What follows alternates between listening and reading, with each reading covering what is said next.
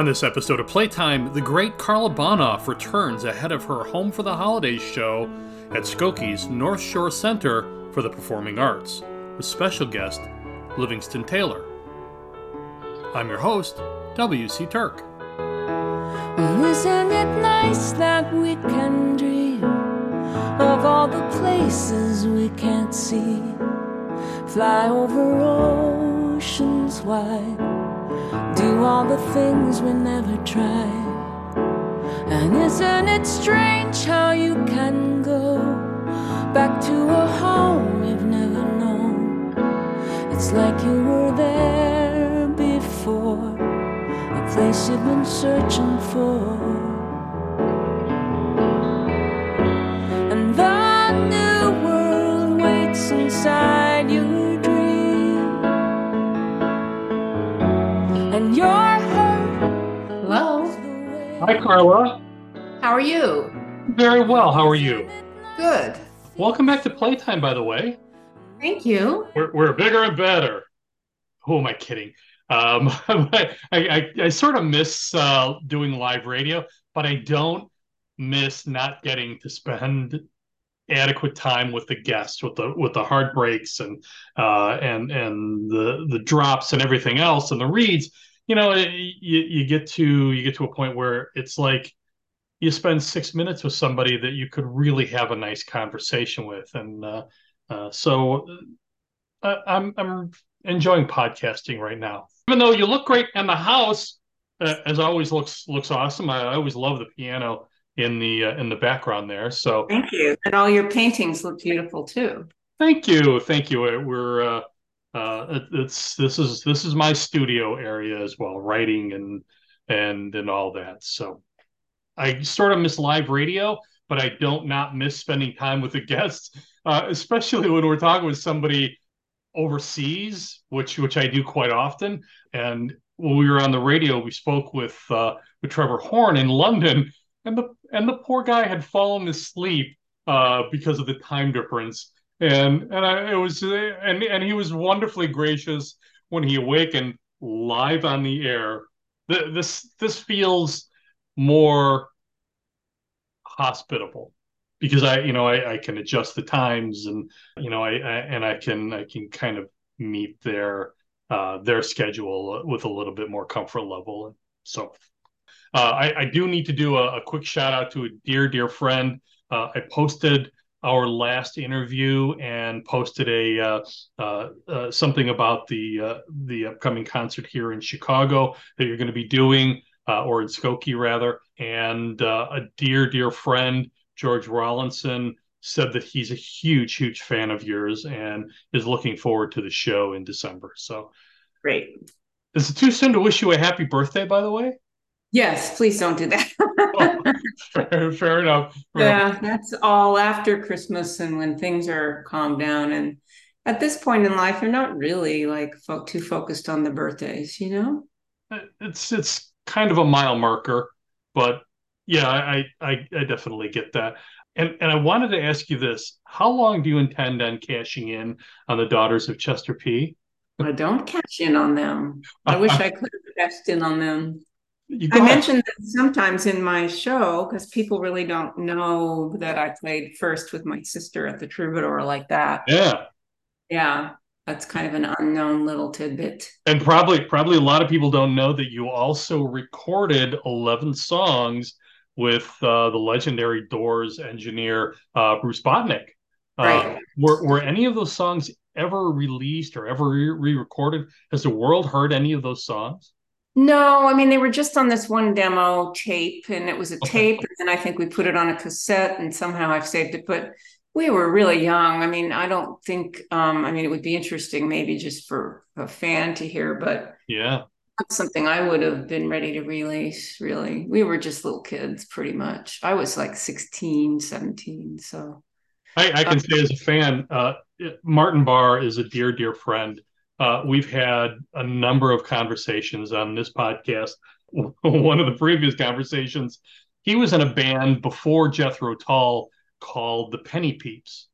And I managed to track down a couple of recordings, which surprised Martin because he was carrying around old acetate recordings of these songs, but there was really kind of a an inkling of what was to come when he joined Jethro Tull, and so I just found it absolutely fascinating. Well, I mean, I can, I wrote in that with my sister, I wrote all the music. I didn't write lyrics. And so I can listen to the music and go, yeah, that was a person that was, musically advanced for her age and was writing, starting to write really good melodies and pretty melodies. And so, I mean, I can see where that was coming from. It wasn't real basic. I mean, it was a lot of complicated chord structure and stuff. So, Mm-hmm.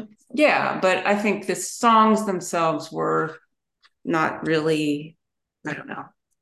My sister was more of a poet than a lyricist, so they were very flowery and, Oh, kind of a little bit cringy probably now. but as artists, we're always on a learning curve, right?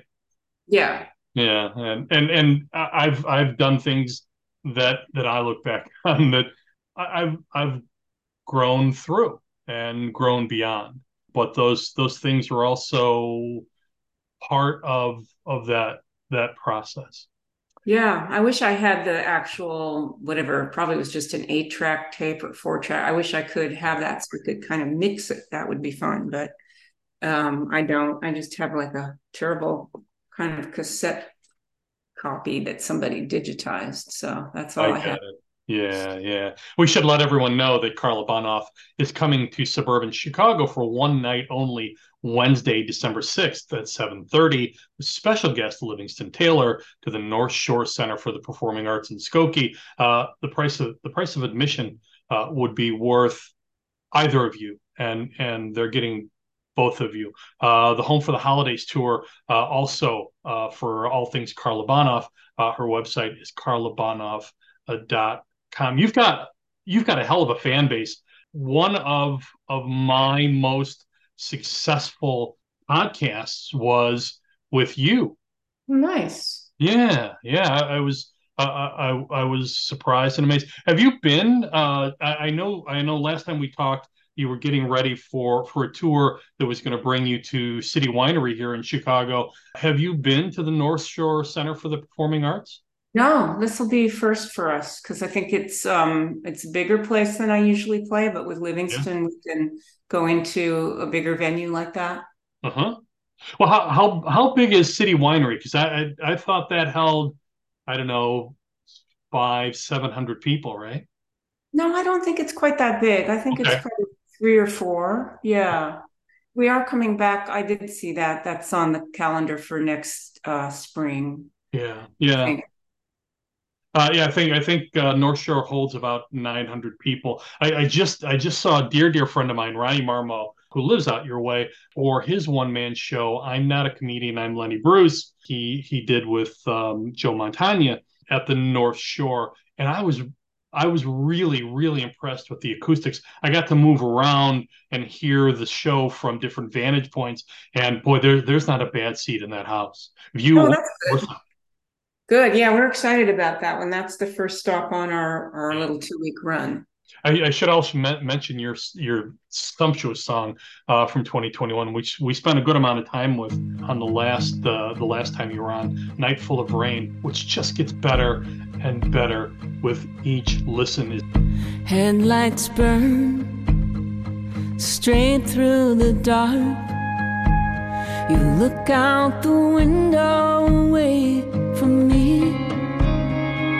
Cold's measured by degree.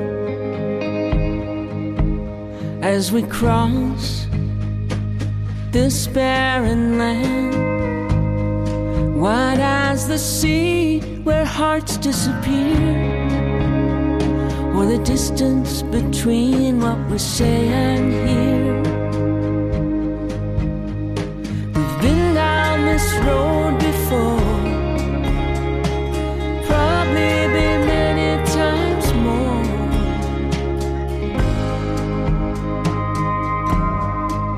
It's just a night for... Is that going to be become part of a bigger album at some point?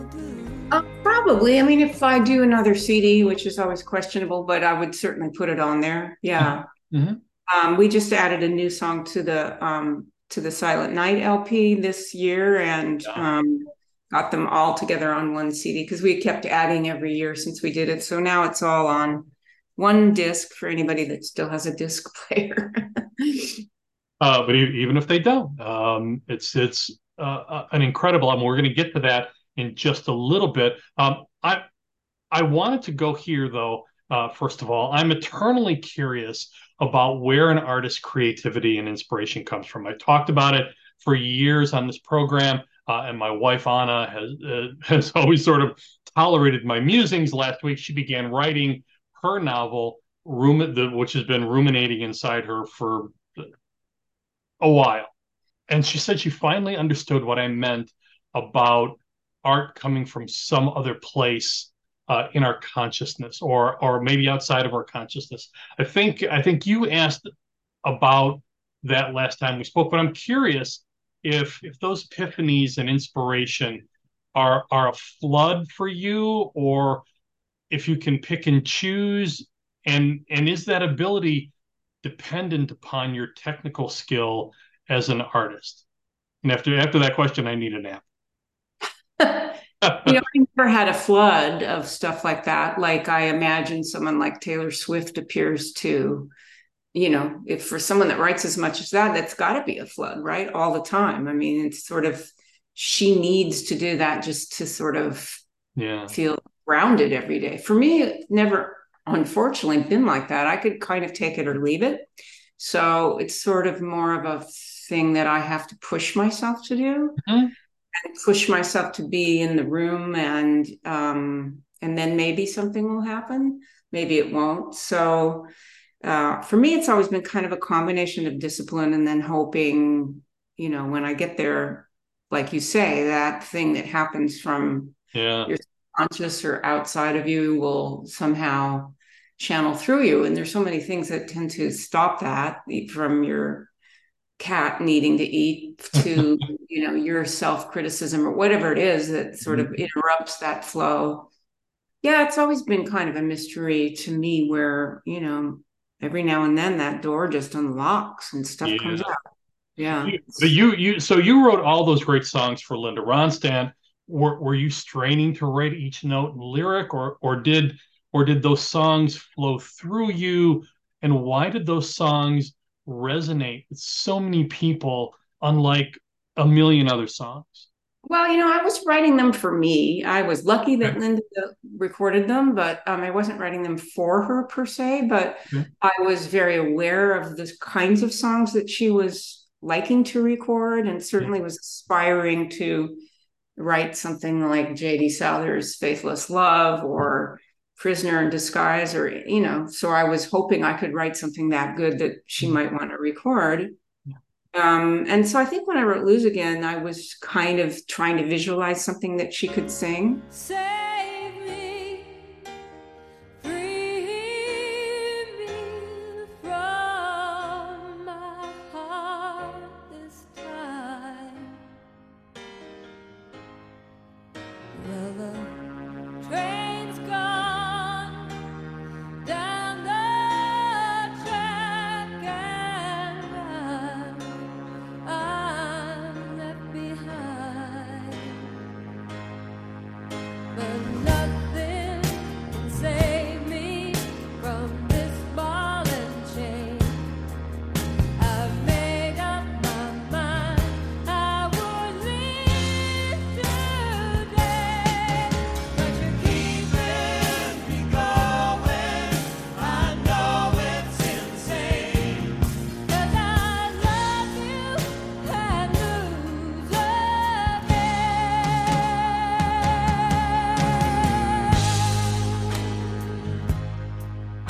But again. not so much with the other one. Someone to Lay Down Beside Me, not really. And If He's Ever Near was just came out of somewhere else. But I forgot what your question was. Well, I guess I wanted to explore a bit the nature of a hit song, and how those songs resonate with people and make a hit? Is there a technical ability that or a structural component that you as an artist can master?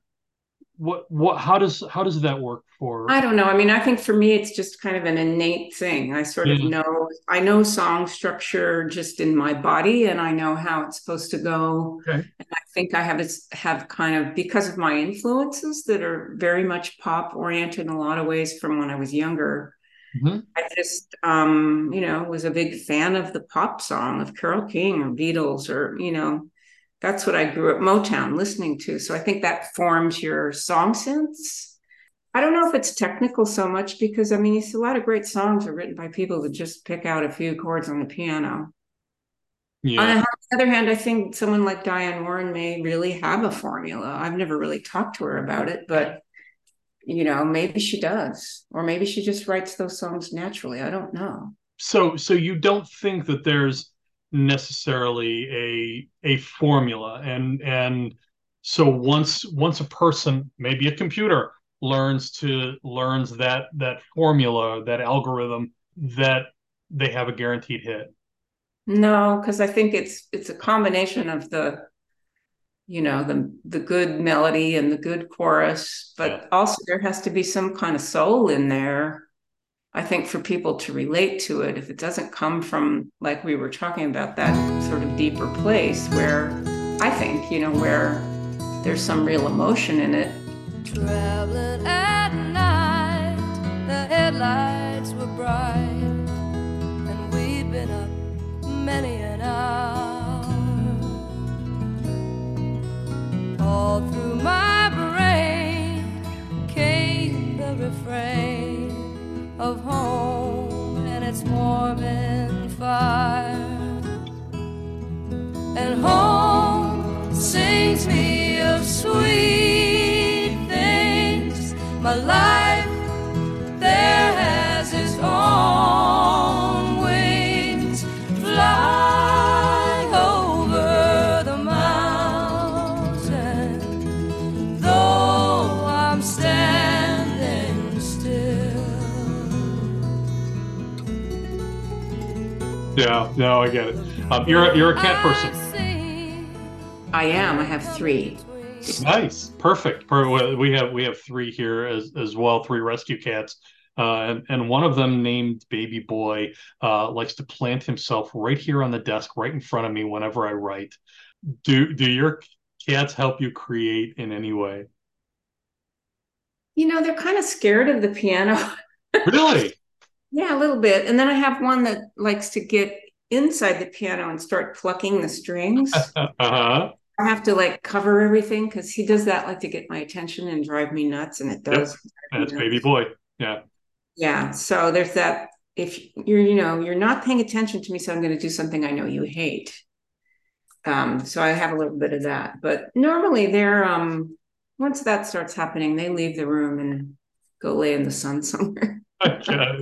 But that plucking hasn't inspired a song or a chorus or any of that, No, because I'm usually screaming at him, get out huh? there, because I think it's going to ruin my Yamaha piano by doing that. Yeah, well, yeah, yeah.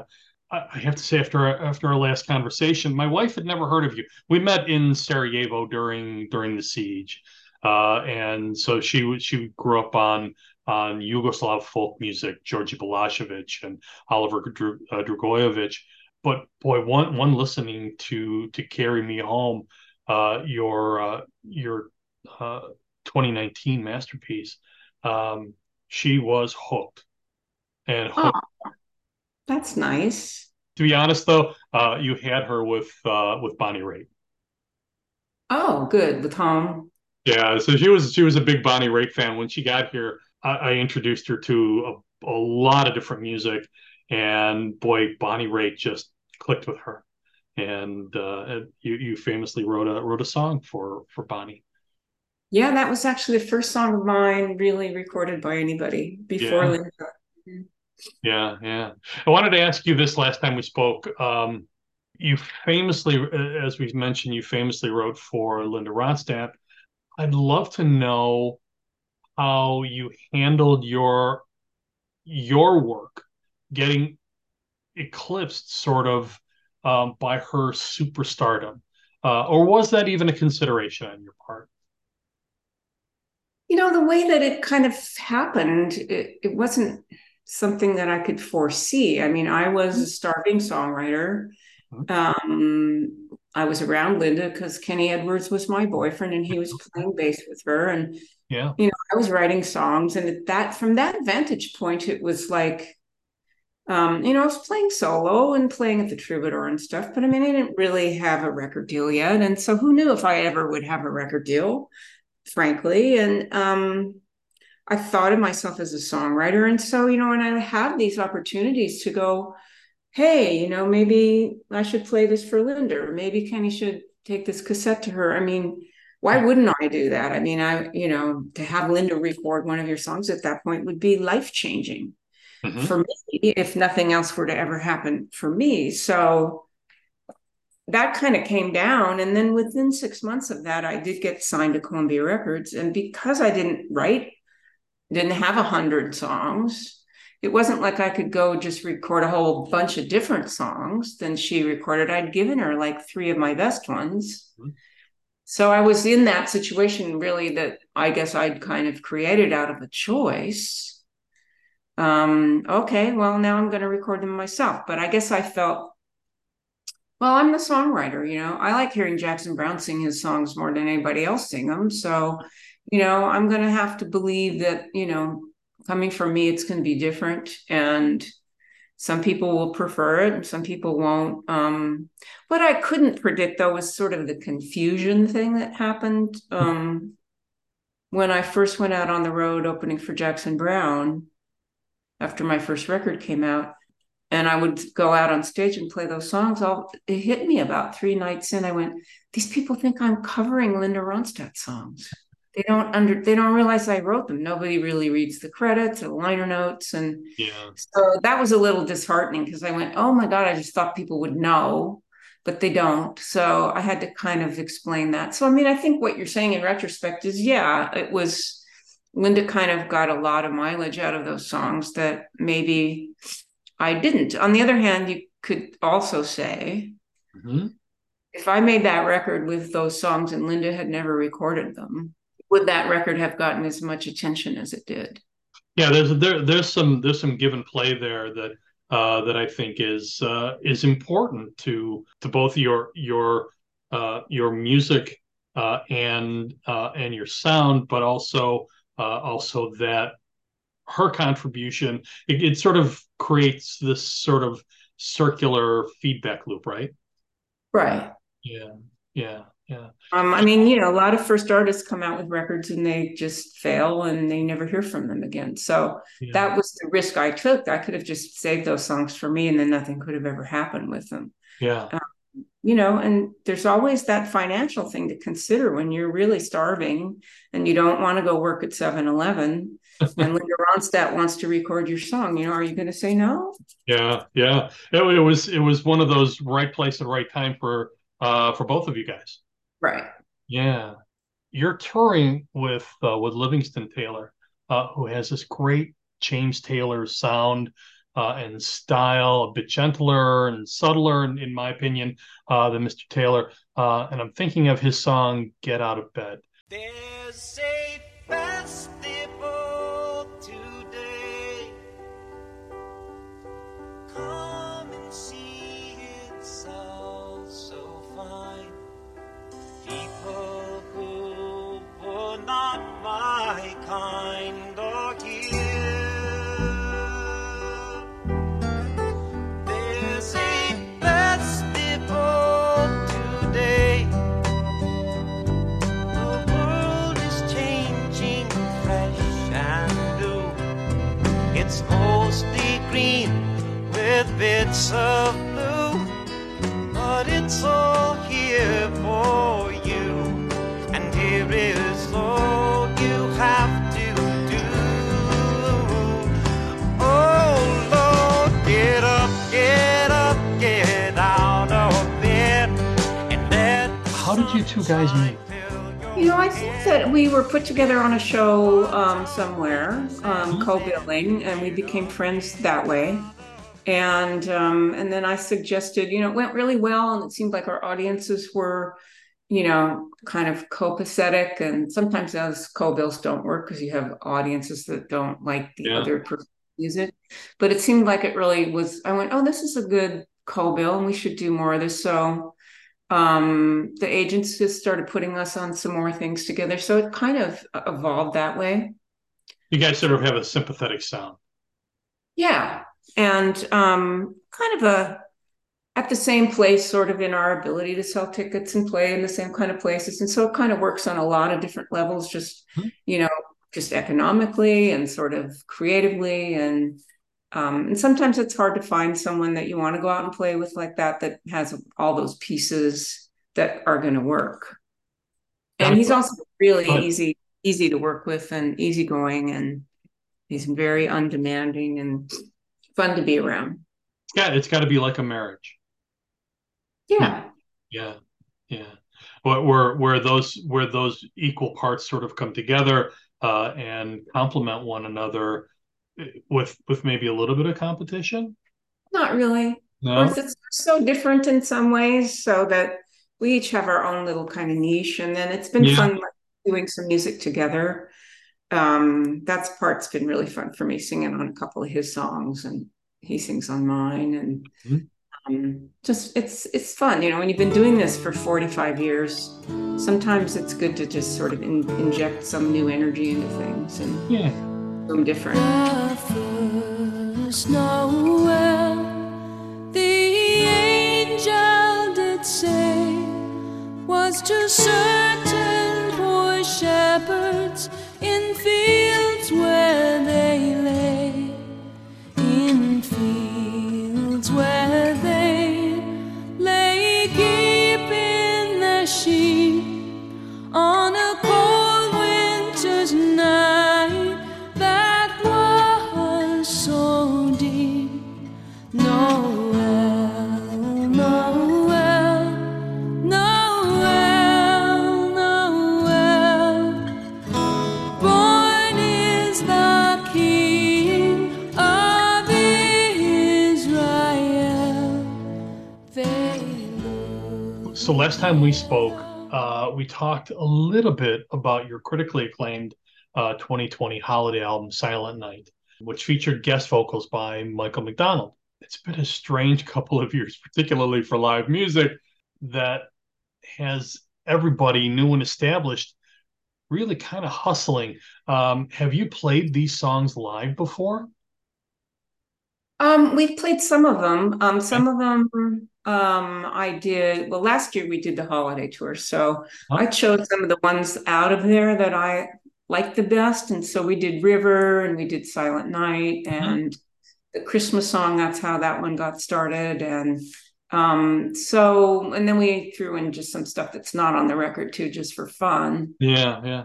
So yeah, I mean, some of them are harder to kind of do than others. And I think people's tolerance, we don't do like a whole show of Christmas music. That would get kind of old. We just kind of drop them in with our other stuff. Okay, okay. Even though it's such a beautiful album, and a lot of these songs have that message of hope and love and family and even melancholy that I don't think that they necessarily all feel like overt holiday songs, right? Well, I knew if I made a holiday record, it wasn't going to be all up and cheerful, and because my tastes run towards some of these things like River and In the Bleak Midwinter, and Yeah. things that we had to put some of those up tempo ones in there just to kind of break it up. But I was hoping that it would still feel like a Karla Bonoff album in some way, and not like a throwaway thing. Oh, it absolutely does. Absolutely does. And I can see it working. I can see it working with your other material, your non-holiday material, seamlessly. Yeah, it does seem to, like I said, we did it last year, and the ones that we put in there worked really Mhm. well. And I think this year we've been adding a new song to it every year. We did the Christmas Okay. song. by Mel Torme. So we'll be doing that one. And Liv has some stuff that he does that he's written that's Christmas. So it's fun. Yeah, yeah. Steve Torme is a dear friend. Lives up in northern Wisconsin here, and we've talked a bunch.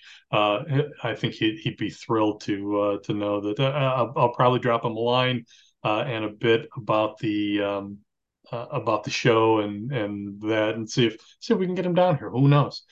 You must be tired of telling this story, but I love it every time I hear it. Mr. McDonald joins you on a particularly emotional and poignant song, O Come, Emmanuel, on the new album, Silent Night.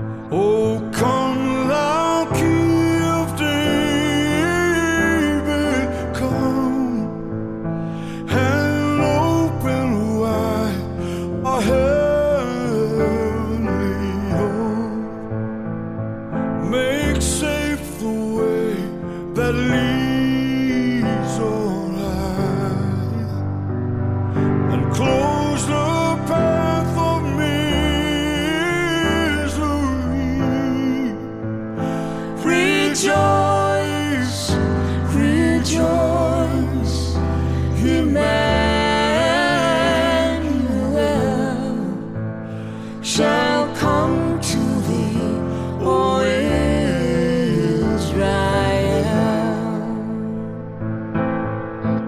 How did that song come to be on this album, and how did Michael come to be on that song? Well, I first just did it with me singing the whole thing. I mean, for me to find the Christmas music that I wanted to record wasn't always that easy. A lot of the stuff to me was just like, I don't want to do Santa Claus is Coming to Town and Jingle Bells. And so I was leaning towards these darker things like But that. you do Silent Night, and it has that Karla Bonoff soft country texture. And that arrangement is, I have to credit Sean McHugh, who co-produced this with me with that arrangement, because that's totally him. And he came up with that approach to that, which was really cool. And that was like the second thing that we recorded. So that kind of set the tone for what we were trying to do. Like, let's do these, but let's try to have a new take on some of these and make them interesting and more cool. So we recorded O Come Emmanuel, and we were listening to it, and it has all those verses, and Sean was like, God, this could be cool if it was a duet. You could get someone else to sing it. And I was like, yeah, but who? And I think we were still in the COVID time, so it wasn't that easy to just, Yeah. And he said, what about Michael McDonald? And I said, oh, he won't want to do that. He goes, just email him, see if he wants to do it. And I was like, really? I mean, I'm always so shy about that. And I emailed him, and he just said, yeah, sure. I'd love to do it. So we sent him a little copy of what we had, and he's got such an incredible range that we didn't have to change the key or anything. He could just sing in the same key we'd already recorded for me. So he came and just walked in and just, took him about 30 minutes and sang the thing, and then drove off and said, bye, see ya. So it was really easy and really wonderful. So I need to, I'm a little shy about asking people to do things, and it kind of made me realize, no, I really need to just ask, because people usually will say yes. There's a solemnity to that song, and everything that's going on in the world of the Middle East is why I think that song is especially powerful, with these rivers of history and music all converging on this holiday season.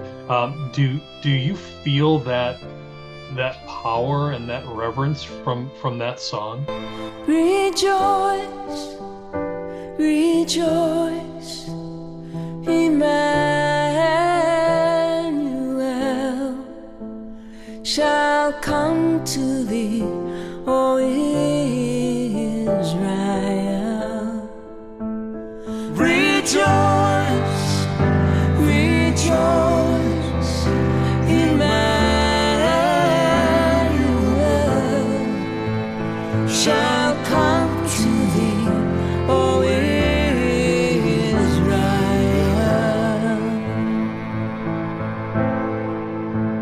Shall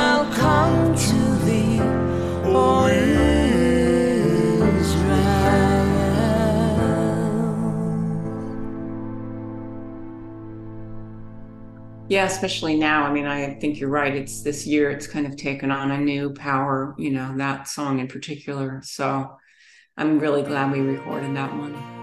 Among the songs on this beautiful collection is River by Joni Mitchell. What was it about that song in particular which I think is aside from the other standards, is really the only cover on the album, right? It's coming on Christmas. They're cutting down trees. They're putting up reindeer and singing songs of joy and peace. I wish I had a river I could skate away on. But it don't snow here. It stays pretty green. I'm gonna make a lot of money, then I'm gonna quit this crazy scene. I wish I had a river I could skate away on. Oh, I wish I had a river so long I would teach my feet to fly. Yeah, I mean, to me, that's like the best song by a songwriter about Christmas that I've ever come across. I think that's one of the best Christmas songs there is.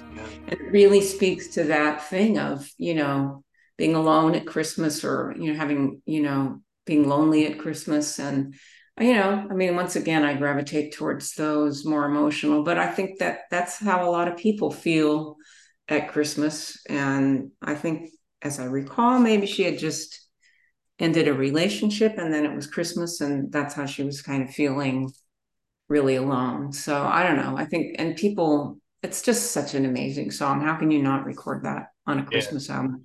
yeah, it's a beautiful, beautiful song, and I think you do the definitive version of that song. If I can just throw that in here. Wow. Thank Um, you. I think the magic of this album are the uncommon selections, like Coventry Carol. What was it about that song? Lulay, thou little tiny child, bye bye, Lulay, Lulay, Lulay, thou little tiny child, bye bye, Lulay, Lulay. Oh, sisters too, how may we do for to preserve this day, this dear youngling? Like I said, I would sit online and just go through Christmas music, and because we really didn't set out to make a CD like this. That was just, we were messing around, and just, it was COVID, and Sean Yeah, said, why don't you come up and why don't we put out one song for Christmas? Because we could just release one song on, we can just put it out there. Let's just do one. And so that he came up with the Silent Night idea, and we were just doing it to stay busy and to just have something to do because we were so isolated. And so I think I really wasn't planning on a Christmas or a holiday CD, and so we just did that one. And then once we started, he said, "Let's do another one.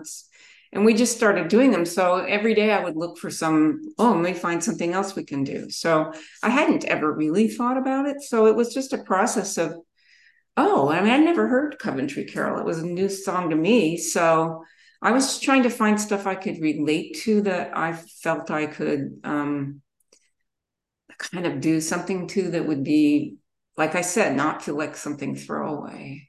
but it has that quiet note thread throughout the entire album. Even the upbeat stuff has this peacefulness, which I think is really a strong characteristic of the album. I'm thinking of It Came Upon a Midnight Clear and the First Noel. Both of those songs come together just beautifully. It came upon the midnight clear, that glorious song of old, from angels bending near the earth to touch their harps of gold. Still through the cloven skies they come, with peaceful wings unfurled, and still their heavenly music flows. Did you co-write Everybody's Home Tonight with Kenny Edwards? Yes. Like when I was 23 years old. Yeah. Yeah, yeah. And I'd had it around forever and ever and ever. It was never really released. It was on a promotional Brindle CD, but Yeah. so we pretty much just copied the arrangement that Andrew Gold had done on that. So we re-recorded that. And the first Noel I had recorded back in the 80s on a charity album called The Stars Come Out for Christmas.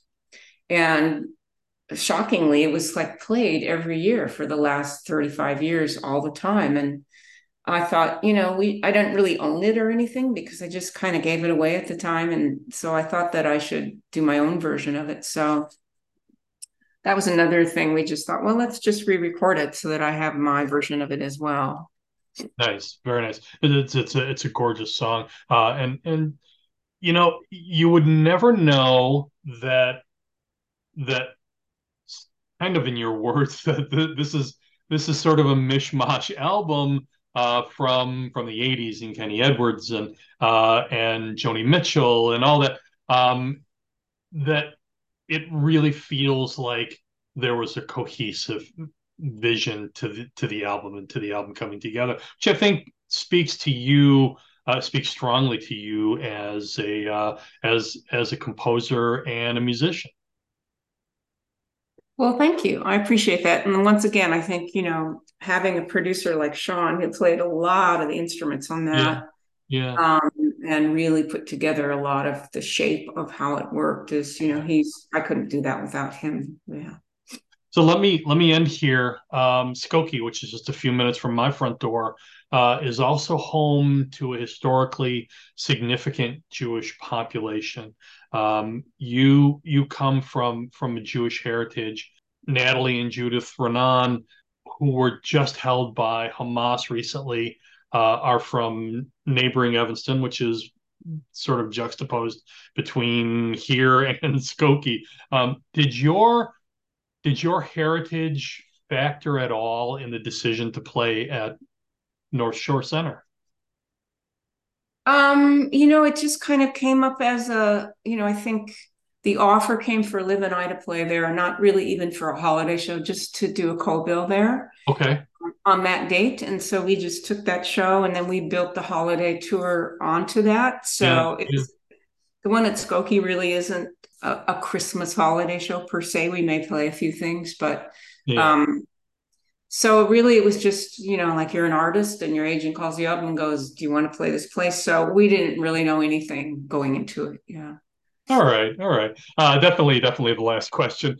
Seeing I'm an author and a host of a podcast for the Chicago Writers Association. You've lived a life and gained some perspectives on fame and success and loss, even. Have you ever considered writing your memoirs?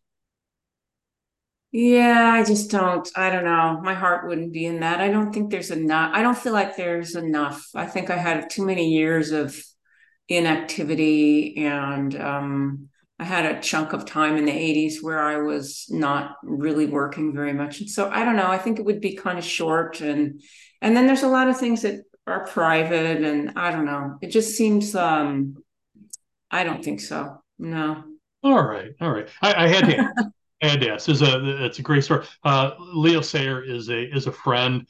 He sent me his unpublished memoir, And unfortunately, he's ill right now. But Oh, so I'm always cognizant of those stories uh, from from artists to sort of impart their view and their perspective and the story of their life. So the only thing I would say, and this is totally me being completely selfish, don't write it off completely. It's a good, okay. it'll Yeah, be a maybe. great story. Yeah, it might be something when I've stopped touring that I would consider. It's when you're still working and touring a lot, that's pretty consuming. And I don't know, I just don't feel like I even have the time right now. Maybe later when I'm kind of stuck in front of the fireplace. And I say that with this reservation because I've spoken with a lot of people writing their memoirs who have written their memoirs. It can be it can be jolting. It can be tough. And so it's not necessarily for everyone. My brother did 2 tours in Afghanistan, but can't write that. He can't write a word about it. And then another dear friend of ours, Tony Story, has been working on his memoir from his travails in Iraq. But there are a lot of it can be very tough. It can be very tough on how you render people who you love or have loved, and you want to render them honestly. And sometimes that can be embarrassing or painful for those people or for their loved ones, and it's not an easy decision. So Right. no pressure on this side. But Karla Bonoff's Home for the Holidays tour comes to suburban Chicago with very special guest Livingston Taylor. The price of a ticket would be well worth it for just one of those great artists. Karla Bonoff, a true music legend, visits North Shore Center for the Performing Arts in Skokie for one night only, Wednesday, December 6th at 7:30. And for all things Karla Bonoff, her website is karlabonoff.com, and I will post links for all of those for your one-stop shop. Karla, thank you so much. I really, really appreciate you taking the time. Thank you. It was fun. It is a special night, and the stars are all shining bright. And my special thanks to Karla Bonoff and to all of you who listened. Please help support this program simply by hitting the subscribe button to receive future notifications about programs and guests. For Playtime, I'm W.C. Turk. Oh, yes, it's been another year. At Christmas time, it all comes clear. Have no fear, 'cause everybody's home tonight, and you know everything's alright. A story came to me of a man who could really see.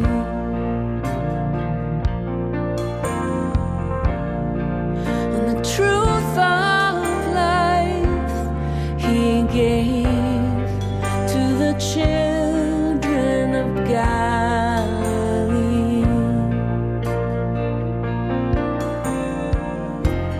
And it had been another year. At Christmas time, it all came clear. There was fear, but though he died that day, all the love in his heart still stays.